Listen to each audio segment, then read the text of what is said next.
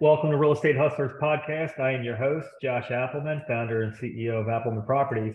Today, we're joined with Ramsey, a naval EOD technician from Southwest Louisiana. Ramsey thrives in high-pressure situations and excels in real estate as a real estate investor.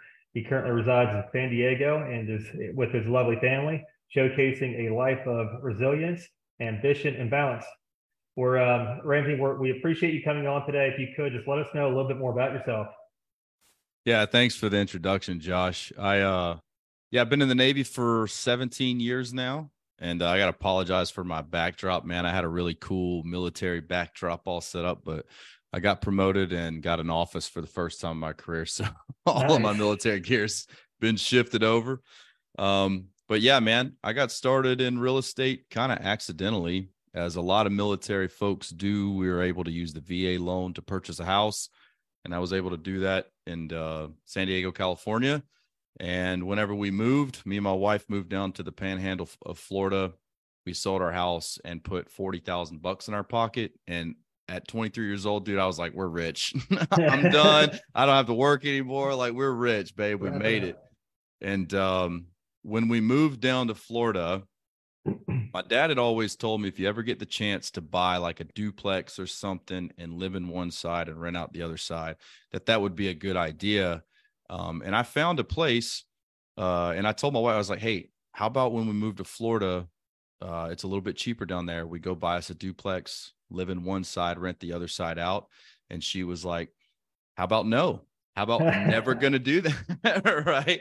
And it's funny because you get the two different types of people that end up together, the creative type and the conservative type. And she was like, Ramsey, we're raising a family. We've got dogs. Like, I don't want to share a wall with our tenants. Like, that doesn't sound like any fun to me. And I didn't hear a no. I heard yes, but don't share a wall. So I went out and found a property. It was like a 3-bedroom, 2-bath property. And it had these cottages on the back behind the fence that had alley access. And it to me, it looked perfect. So I told my wife, I was like, we're going to buy this house. I didn't even tell her about the cottages on the back. I just showed her the house, everything, never mentioned the cottages. And I was like, what do you think? And she's like, this is fine. You know, we're only going to be here for a couple of years. So I went and bought it. And as soon as we closed, I said, you see those cottages out back? She goes, yeah. So, well, what do you think about them? Looks like some cottages. I was like, cool, we own them. And she was like, what? I said, hear me out. Each of those rent for $650 a month. Our mortgage is $1,200 a month. Our electricity bill is $100 a month. So those two people that live in those little bitty cottages pay for us to live in the 3-bedroom, 2-bath, 2-car garage, house with a yard, fenced in backyard. Says, this is everything that we need. We live here for free now. And when she heard that, she was like, oh, okay, this is good, right? Light bulb moment. Yeah, I call that the hush money, right? Yeah. You settle a lot of concerns whenever the money starts coming in. So, and that was my first introduction to multifamily, the power of scaling. And we didn't call it a house hack back then. We just called it buying a place with some stuff to rent on it. But now that's, I still house hack to this day. But whenever I saw the power of multifamily real estate, I said, okay, well, what's next? Go buy me a duplex across town. Started getting into large multifamily, got a commercial apartment complex, a 7-unit, bought a 6-unit. And then kept scaling. Everything kept getting bigger every time that I would do it. Eventually ran out of my own money because all of my money was deployed and it was making money, but I realized that my income was not matching my growth and was not matching my potential. So I started partnering with people, bringing on investors, and bought a hotel, started syndicating. And now in the past 2 years, I've gone from just my individual portfolio to partnering up with a couple of guys. And now we have got over 500 units under management in just 2 years. And it's been nuts from there. So, man, that's the power of leveraging your group and the people around you. That goes to show. And what you did, how you started out, or that's what we dream of. If we could go back and do that, you did exactly what. I mean, I would love to go into a 4-plex or an 8-plex with the family and Yeah, that's the power of multifamily. You get everyone around you to pay your bills as you scale up. It's an asset on the books, and um, that's incredible. Congratulations. That's and you snuck your way in there. You didn't let the wife know. You put the cottages on the back. Yeah. There's a will, there's a way, man. And I will say that, like, I talk to people all the time who are in the military, and it's they don't have any excuse whenever they see that me and one of my partners too is also we're full-time deployable anywhere in the world, active duty military. And I tell people, I say, look, real estate is not something that you quit your job to do. It's something you do so you can quit your job. Yeah. Right. And the people in the military, I'll tell you a quick little story about me. Whenever I checked in, I graduated EOD school. This is special operations. And I got to my first command. My command master chief, which is the position that I'm in right now. I literally have this guy's job, but this was 15 years ago. He was the most experienced technician in the Navy. He wore a different badge than everyone else because he was like, we call him the Master Blaster. This guy was the dude. I mean, he had been in the Navy like 25, 26 years, achieved all these accolades. And he was our command master chief. Whenever I went on deployment, he retired. When I came back and we were doing some drills, I see this guy and he's working for a contracting company and he's like setting up drills for me and my guys to train on. And I was like, man, what happened? Like, this guy was the epitome of what I wanted my career to be. Yeah. And when he retired, now he was working for somebody else, setting up drills for me, who was a very junior guy in the Navy.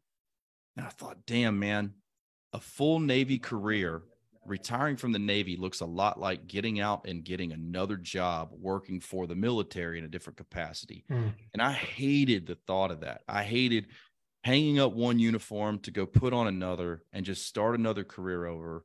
Like, by the time I've done 20 years in the Navy, I will have been told what to do, where to be, who I'm working with, what my job is, what time I got to be there. Oh, I've been told what my whole life. 20 years is a whole chapter. I'm done after that. And real estate, getting started, chipping away at investing in real estate, has continued to grow for me while I've done it outside of the Navy. It's no longer really a side hustle for me. It's pretty much, it's what I do now. Yeah. And when I graduate, when I retire from the Navy in a couple of years, I'll be able to step out of my naval retirement and not have to work if I don't want to. And it's because I started, 10 years ago now, almost, chipping away and adding little assets and buying little assets when I could, partnering with the right people, leveraging other people's strengths that lift up my weaknesses, and every year adding and adding and adding to my net worth, my capabilities, my relationships. And whenever I get out of the Navy, I don't have to turn around and go run drills for the junior guys anymore. Like, that's not that I'm above it, but I ain't doing it. Yeah, no, that's and you being in the Navy, now you bring a different type of discipline to real estate. How do you feel like being in the Navy and the disciplines you've learned? How do you feel like you've applied those towards real estate? Well, there's I call it the 3 Ds of leadership. It's a horrible analogy, but there's some truth to it, right? It's decide, delegate, disappear. I like it. Don't follow that. But there is some truth, right? Like, the one thing that the Navy does teach you is, like, there are a lot of parallel capabilities from being in the Navy that translate directly into civilian life, entrepreneurship, right?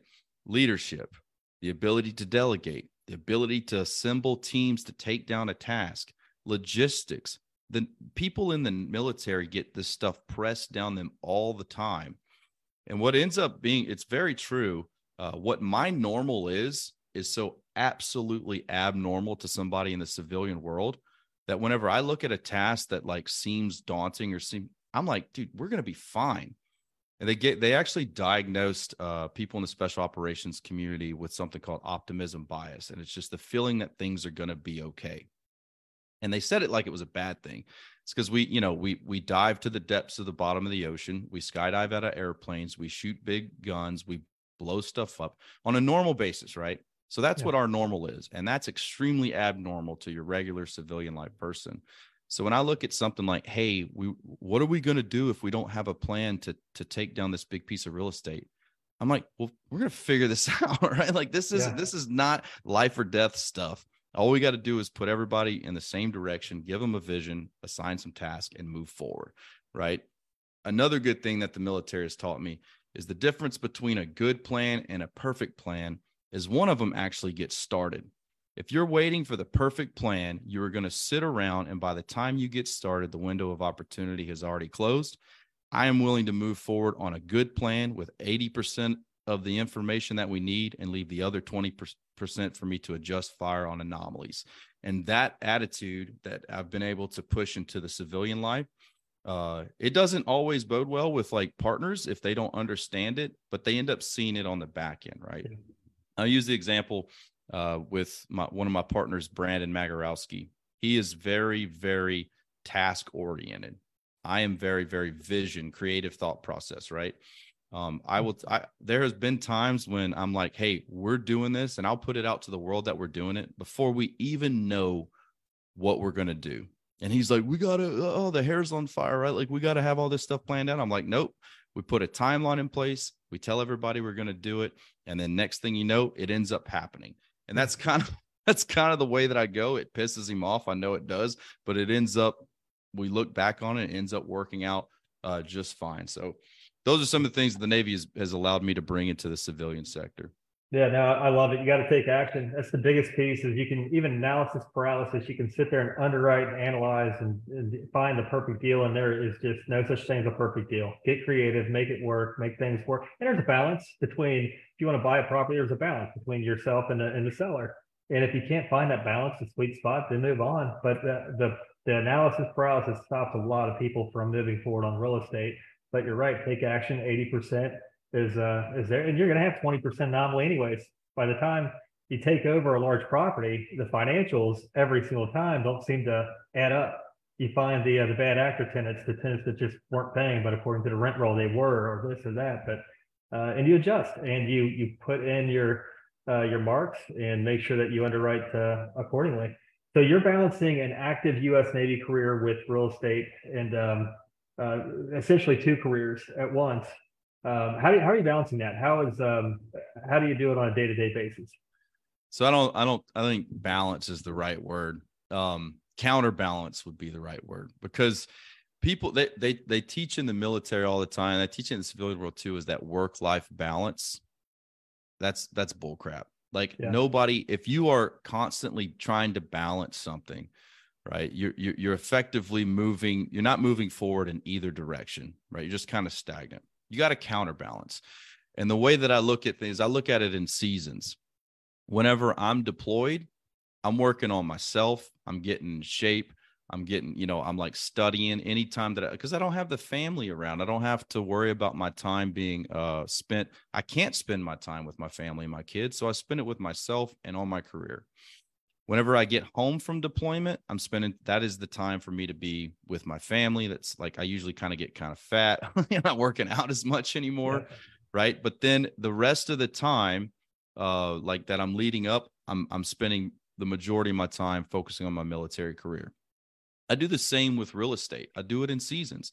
Whenever I see time, like for one, I call it build my mountain out of layers of paint. Every single day I get up in the morning and I put an hour into my military career, my real estate career, at least an hour, whether it be this podcast, whether it be some research, whether it be calling, reaching out to brokers, researching deals, whatever it is, I put an hour in, and you will drastically underestimate the things that you can do in a long time, while at the same time overestimating the things you can do in a short period of time.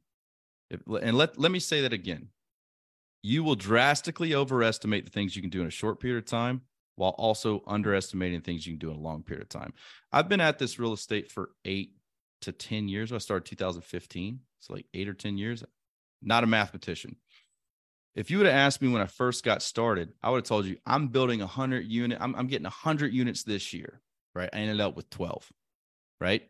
If you'd asked me if I'd ever be at over 500 units, if I'd ever have a syndication company, if I'd ever be a capital raiser, if I'd ever have my own course, my own podcast, my own mastermind, I wouldn't even know what those things were. Right. But now over a long period of time, I've got all of those things. Right.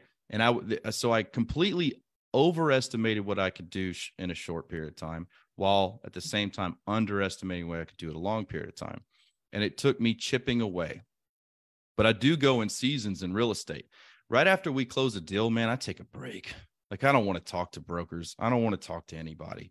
Right. I'm going to focus on me. I'm going to regenerate. I'm going to start getting back into my morning routine, getting back into the workout stuff. Yeah.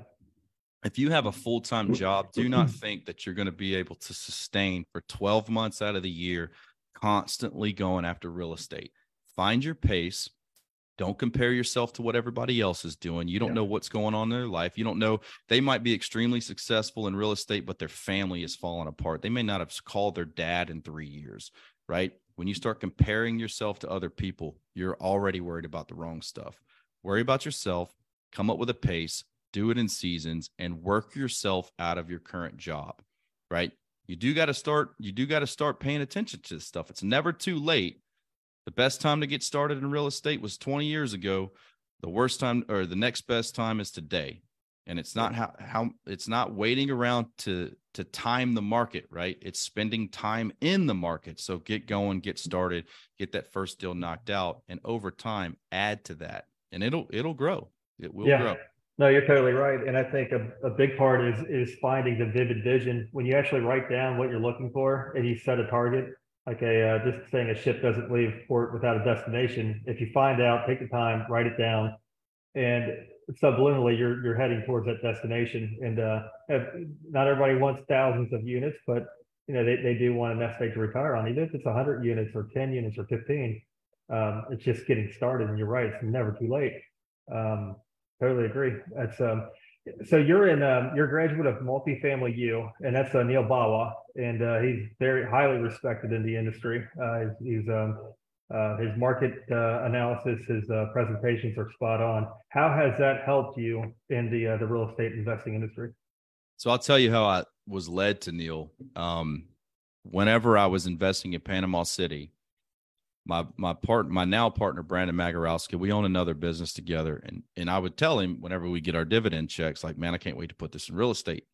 And he heard me, and he eventually hit me up and said, hey, dividend checks are coming. I want to put it into real estate. Can I partner with you? And I said, well, I don't need your help in Panama City, but let's figure out where do you live? And he said, Shreveport. I said, well, let's invest there. And I told him, here's what I do in Panama City. You do that in Shreveport. You find these types of deals. I'll split the money. We'll split the money, and you do the work, and I'll teach you. And I taught him, and it did not work out, right? Shreveport, Louisiana was not the place to invest. I had no clue what was going on in Shreveport. I just said, if it works here in Panama City, well, then it's real estate. It must work in Shreveport. What I was missing was the market, right? What the market was telling me. In Panama City, I had people submitting $25 application fees to get into one of my units. I would have 20 or 30 of them. I would be able to be very, very exclusive with who I wanted to live in my apartments. At the same time, in Shreveport, whenever I finally realized that we had made a bad decision, I was like, why is this? I opened up Craigslist and saw the first ad was like first month's rent free and free TV with a 12-month lease. I was like, oh my God, dude. People are paying me $25 to apply in Panama City. And at the same time, the same type of apartment complexes, they're giving away free TVs in Shreveport. So God, what's the difference? What's going on in Panama City that's not going on in Shreveport?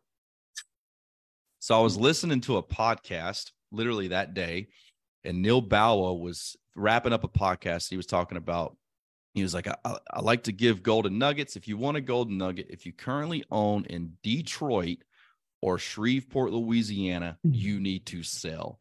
And I was like, oh my God, there are thousands of cities in the United States. And Neil Bawa just told me that Shreveport is the worst one to own multifamily in. And this is what I like. This is what I have. And so that's when I called Brent. I said, hey, man, Shreveport ain't working. We got to get out. We got to get out. And we insider knowledge. Yeah, I said, and also we got to go talk to this guy. So me and Brandon flew out. We sat down with Neil Bala and had him show us exactly how to read markets. Like he understands data and stats, and he taught us why. Said, cool. We paid him to do it. Came back home, and then that's whenever we started learning how to research markets from a very high level, break it down into a simple way to understand, and that has helped us with two things. One, knowing what a market is telling you from a higher level, but two, it helps you really distill down what markets to focus on. Yeah. It's very, very easy to just have your inbox flooded with multifamily apartment complexes from pick a city, USA. Yeah. And you spend so much time on looking at that building, and then this looks like a great building, but then you look at the market and the market's crap. And so you got to start the other way around. And I put out a post the other day that says the amateur looks at the apartment complex and then asks about the market, and the professional looks at the market, then asks about the project. Yeah. Right. So if you can pick out the top 2 to 3 cities that make sense for you, whether that's because of locality, whether that's because you know somebody there, you have connections in that city, and you can make sure that city is healthy. Well, now you don't have to worry about anything else in the United States. Focus on that market, and you will find deals much faster.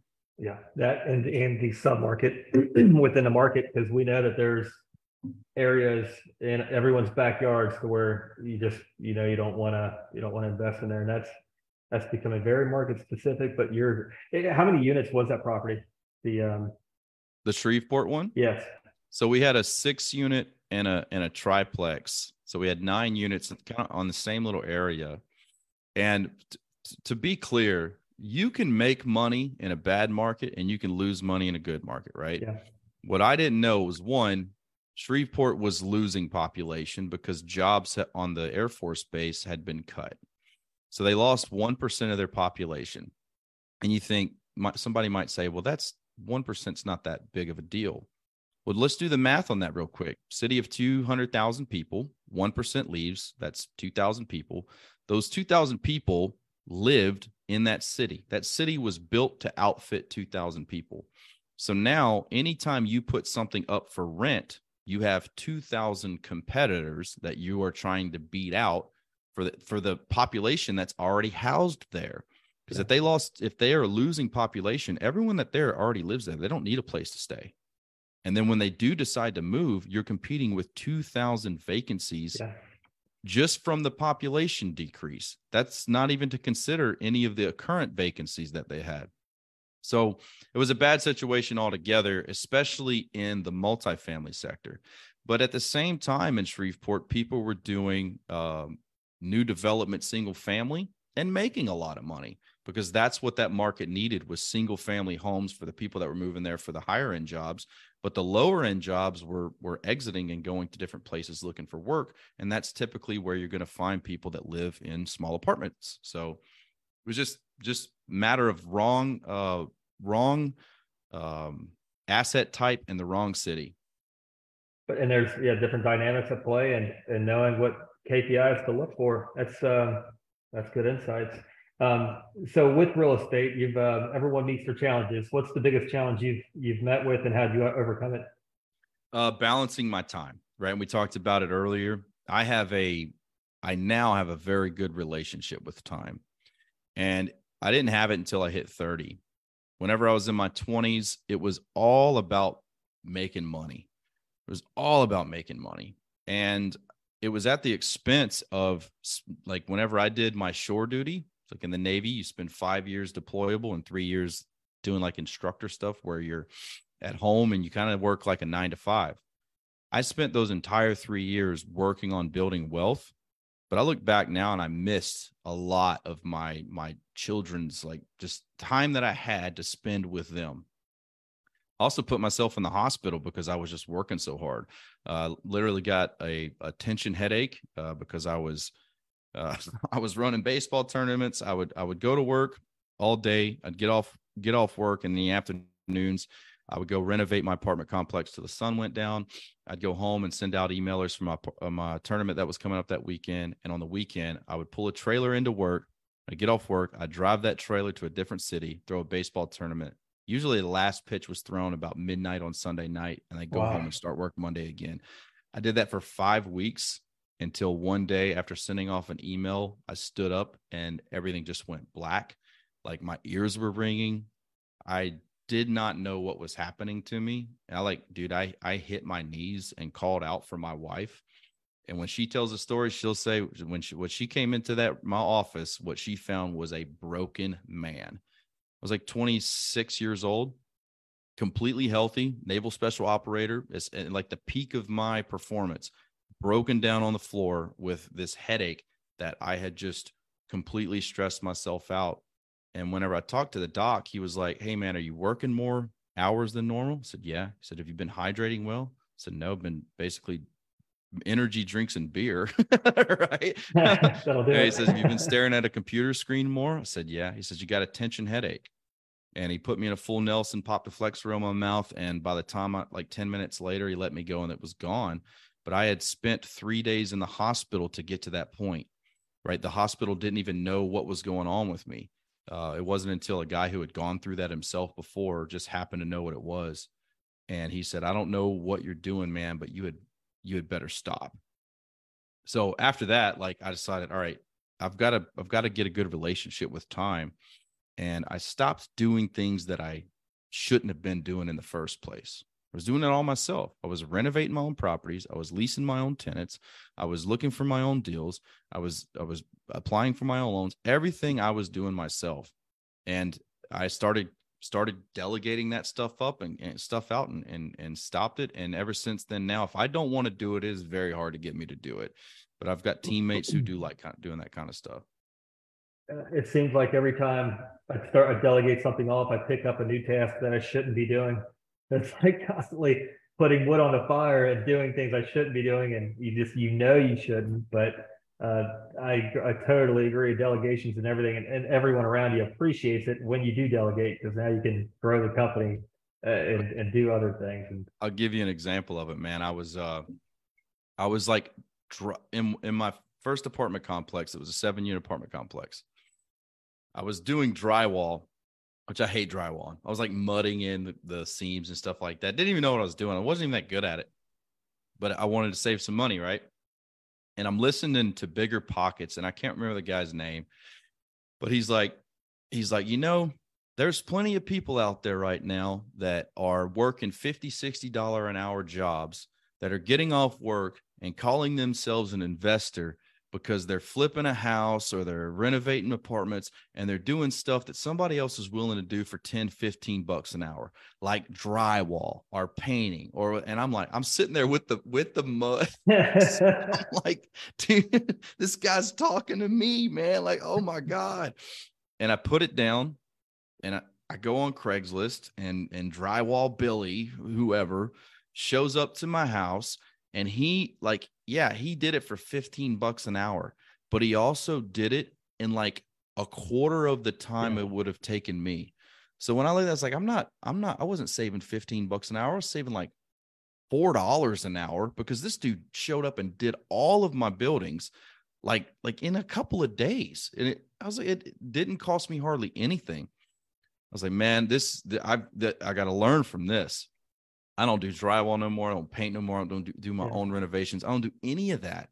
Because if you buy the right apartment complexes, then there's enough cushion for you to hire professionals to do the stuff. They do it better than you. They're faster than you. And I don't know, they're just better than you are at it. You took the words out of my mouth. He got it done faster and he got it done better because that's their specialty. That's their trade. They become very, very good at what they do repetitively. And cheaper because, well, not even they're fair. It's a balanced price, but I totally agree. I like that. Well, let me give your real quick before we move on. Let me give your investor or your listeners a quick way to do this, right? Because don't hire out or figure out what to delegate. I have this concept called buying back your time, and the first thing that you need to do is establish what's called your price tag on time.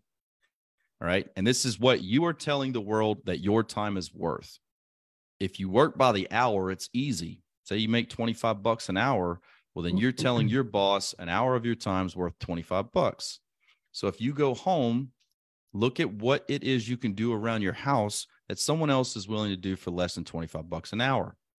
Start there. Start delegating those tasks out. For me, I got a full-time career.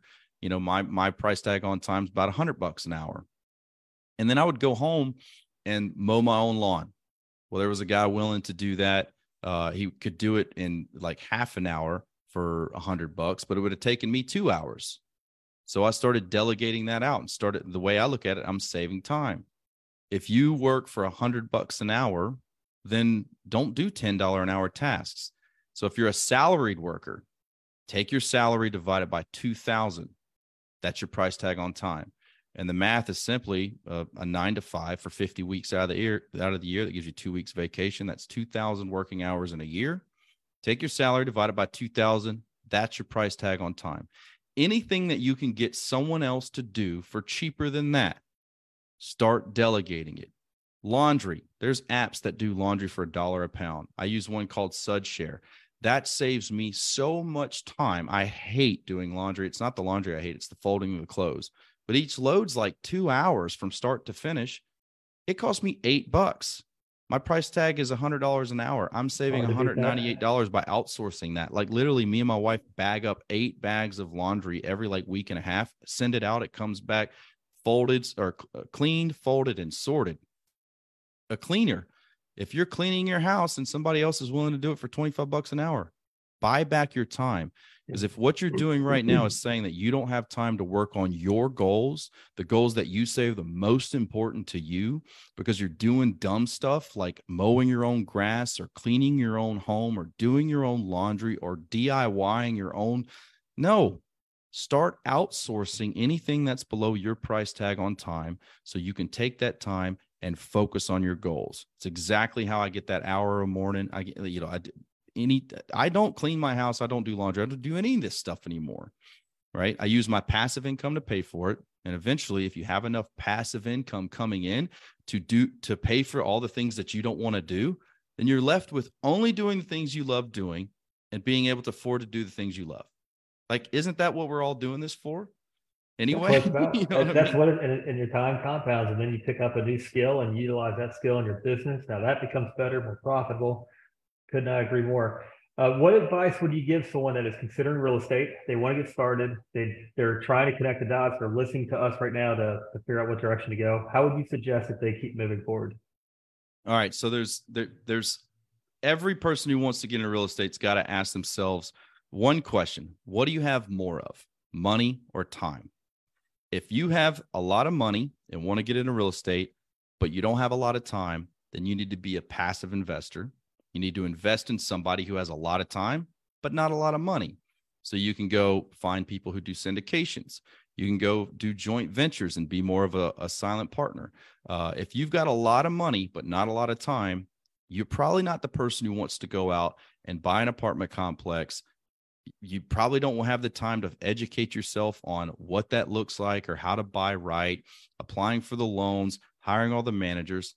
Look, just like the price tag on time, if you're a high net worth individual, it's not worth your time to sit here and learn every aspect of real estate investing. Take your money and have your money work for you passively. If you don't have a lot of money, but you've got a lot of time and you really want to get into real estate, well, you're going to have to earn some sweat equity. You're going to have to be the person who actively invests, meaning learning the skill sets, learning how to find deals that make sense, how to underwrite those deals, learning how to raise capital from people who have a lot of money but not a lot of time, right? Be a magnet for money. These deals and dollars are the two resources that any person interested in real estate can bring to, and that is what is needed for any deal to work, okay? If you're just getting started, you have to understand what you don't have is experience. Okay. You cannot exchange education for experience. Experience comes over time. Just know that if you're just getting started and you're wanting to scale up to a large level, focus on bringing real estate resources to a team that can help you close that deal and get you a seat at the table. Now, the way that I did it is I was kind of in the middle. I had a pretty good W-2 job and I had some time because I was young and some energy. You can take your money and you can go put down a down payment on a house, start small. I would start in multifamily, duplex, triplex, quadplex, right? Learn it, move on. If the first time that you do it, you want to do a duplex and renovate the property yourself and self-manage for a year, don't self-manage because it saves you money. Self-manage because you want to learn what's necessary. Once you've learned it, move on. Hire that stuff out, learn the next task. And every time you buy a property, let it be bigger and bigger and bigger, because each time that you do that, there's more scalability to it. There's more cushion, and you can hire and delegate and delegate and delegate. At this point, I'm doing, like 3-digit apartment complexes in the hundreds, right? I don't have to do every task on that. I raise the money. I help with asset management. I get people involved. I build the teams. I can be the key sponsor on it, but I'm not the person swinging the hammer. I'm not the person doing leases. I'm not doing all of the things that I hate doing. Okay. But you don't start there. You got to focus on getting resources, deals or dollars. So if you can find out how to find properties that are worth buying, then you can bring that to an experienced investor, partner with them, carve yourself out some equity. If you can raise money because you've got a network of people, well, and every investor always needs some money, because if they're a good investor, they're currently operating and they probably just closed on a property that completely depleted all of their investor money. So they're looking for new money to bring in. Right. So that's how I would get started. And I will say, you don't have to take a course, right? All of the information out there is available and free for you, whether it's books or videos. But I will say that that's kind of like, you have to know the right questions to ask. Anytime, like, the good thing about courses is that they're laid out for you in chronological step-by-step order. If what you lack is education, go get yourself a course. If what you lack is motivation, go get yourself a coach. If you need somebody to answer the question anytime you have it, go get yourself a mentor. Those are the shortcuts that are going to get you where you want to be to achieve your goals faster. If you do everything yourself, you will probably see success, but it's stretched out over your lifetime. You only got one life to live. So if you want to get it going now and you want to get it faster, then you need to go find one of those 3 things. Yeah, accelerate your career. So one last question. You're on Real Estate Hustlers podcast. What makes you a real estate hustler, Ramsey? Shit, man, the fact that and I don't know. Look, I am fairly uneducated, right? I got a Louisiana public school high school degree as far as my education went. I'm an enlisted man in the military, and if I didn't have the military, I don't know where I would be, right? I'm about as simple of a person as it gets. And I've been able to go from 0 to 500 units in just a matter of a couple of years. Now, it took a lot of front end work.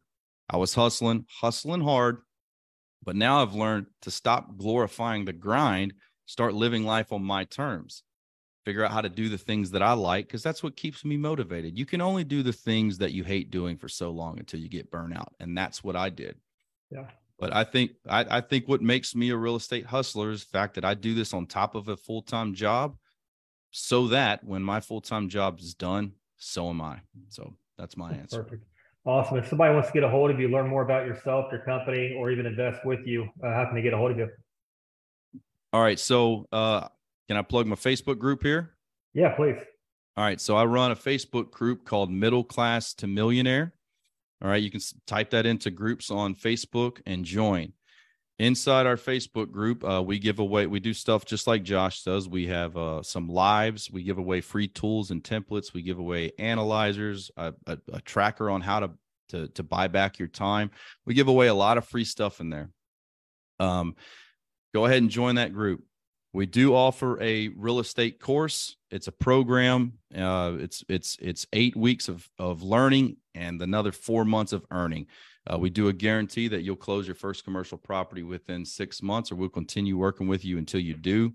And then that leads into a mastermind, which is called the Deal Cage. All of our stuff's gorilla related. The gorilla, right? And we're currently doing what's called our Deal Blitz, which is where we get everybody in our mastermind all together. And remember, I talked about those seasons. We're going after deals right now. We break into small groups. We have a leaderboard. We assign coaches and group leaders, and we meet on a weekly basis and just grind it out for 6 weeks. And then we take a breath, man. After that, I'm gonna go on a vacation or something along those lines. But yeah, so if you want to invest with us, the operation side of our business is realfocus.org. All right. Go on there. We can send you an investor questionnaire. But whether you want to invest with us, work with us, learn from us, go to middleclasstomillionaire.org or look us up on the Facebook group, and that's how you get a hold to us.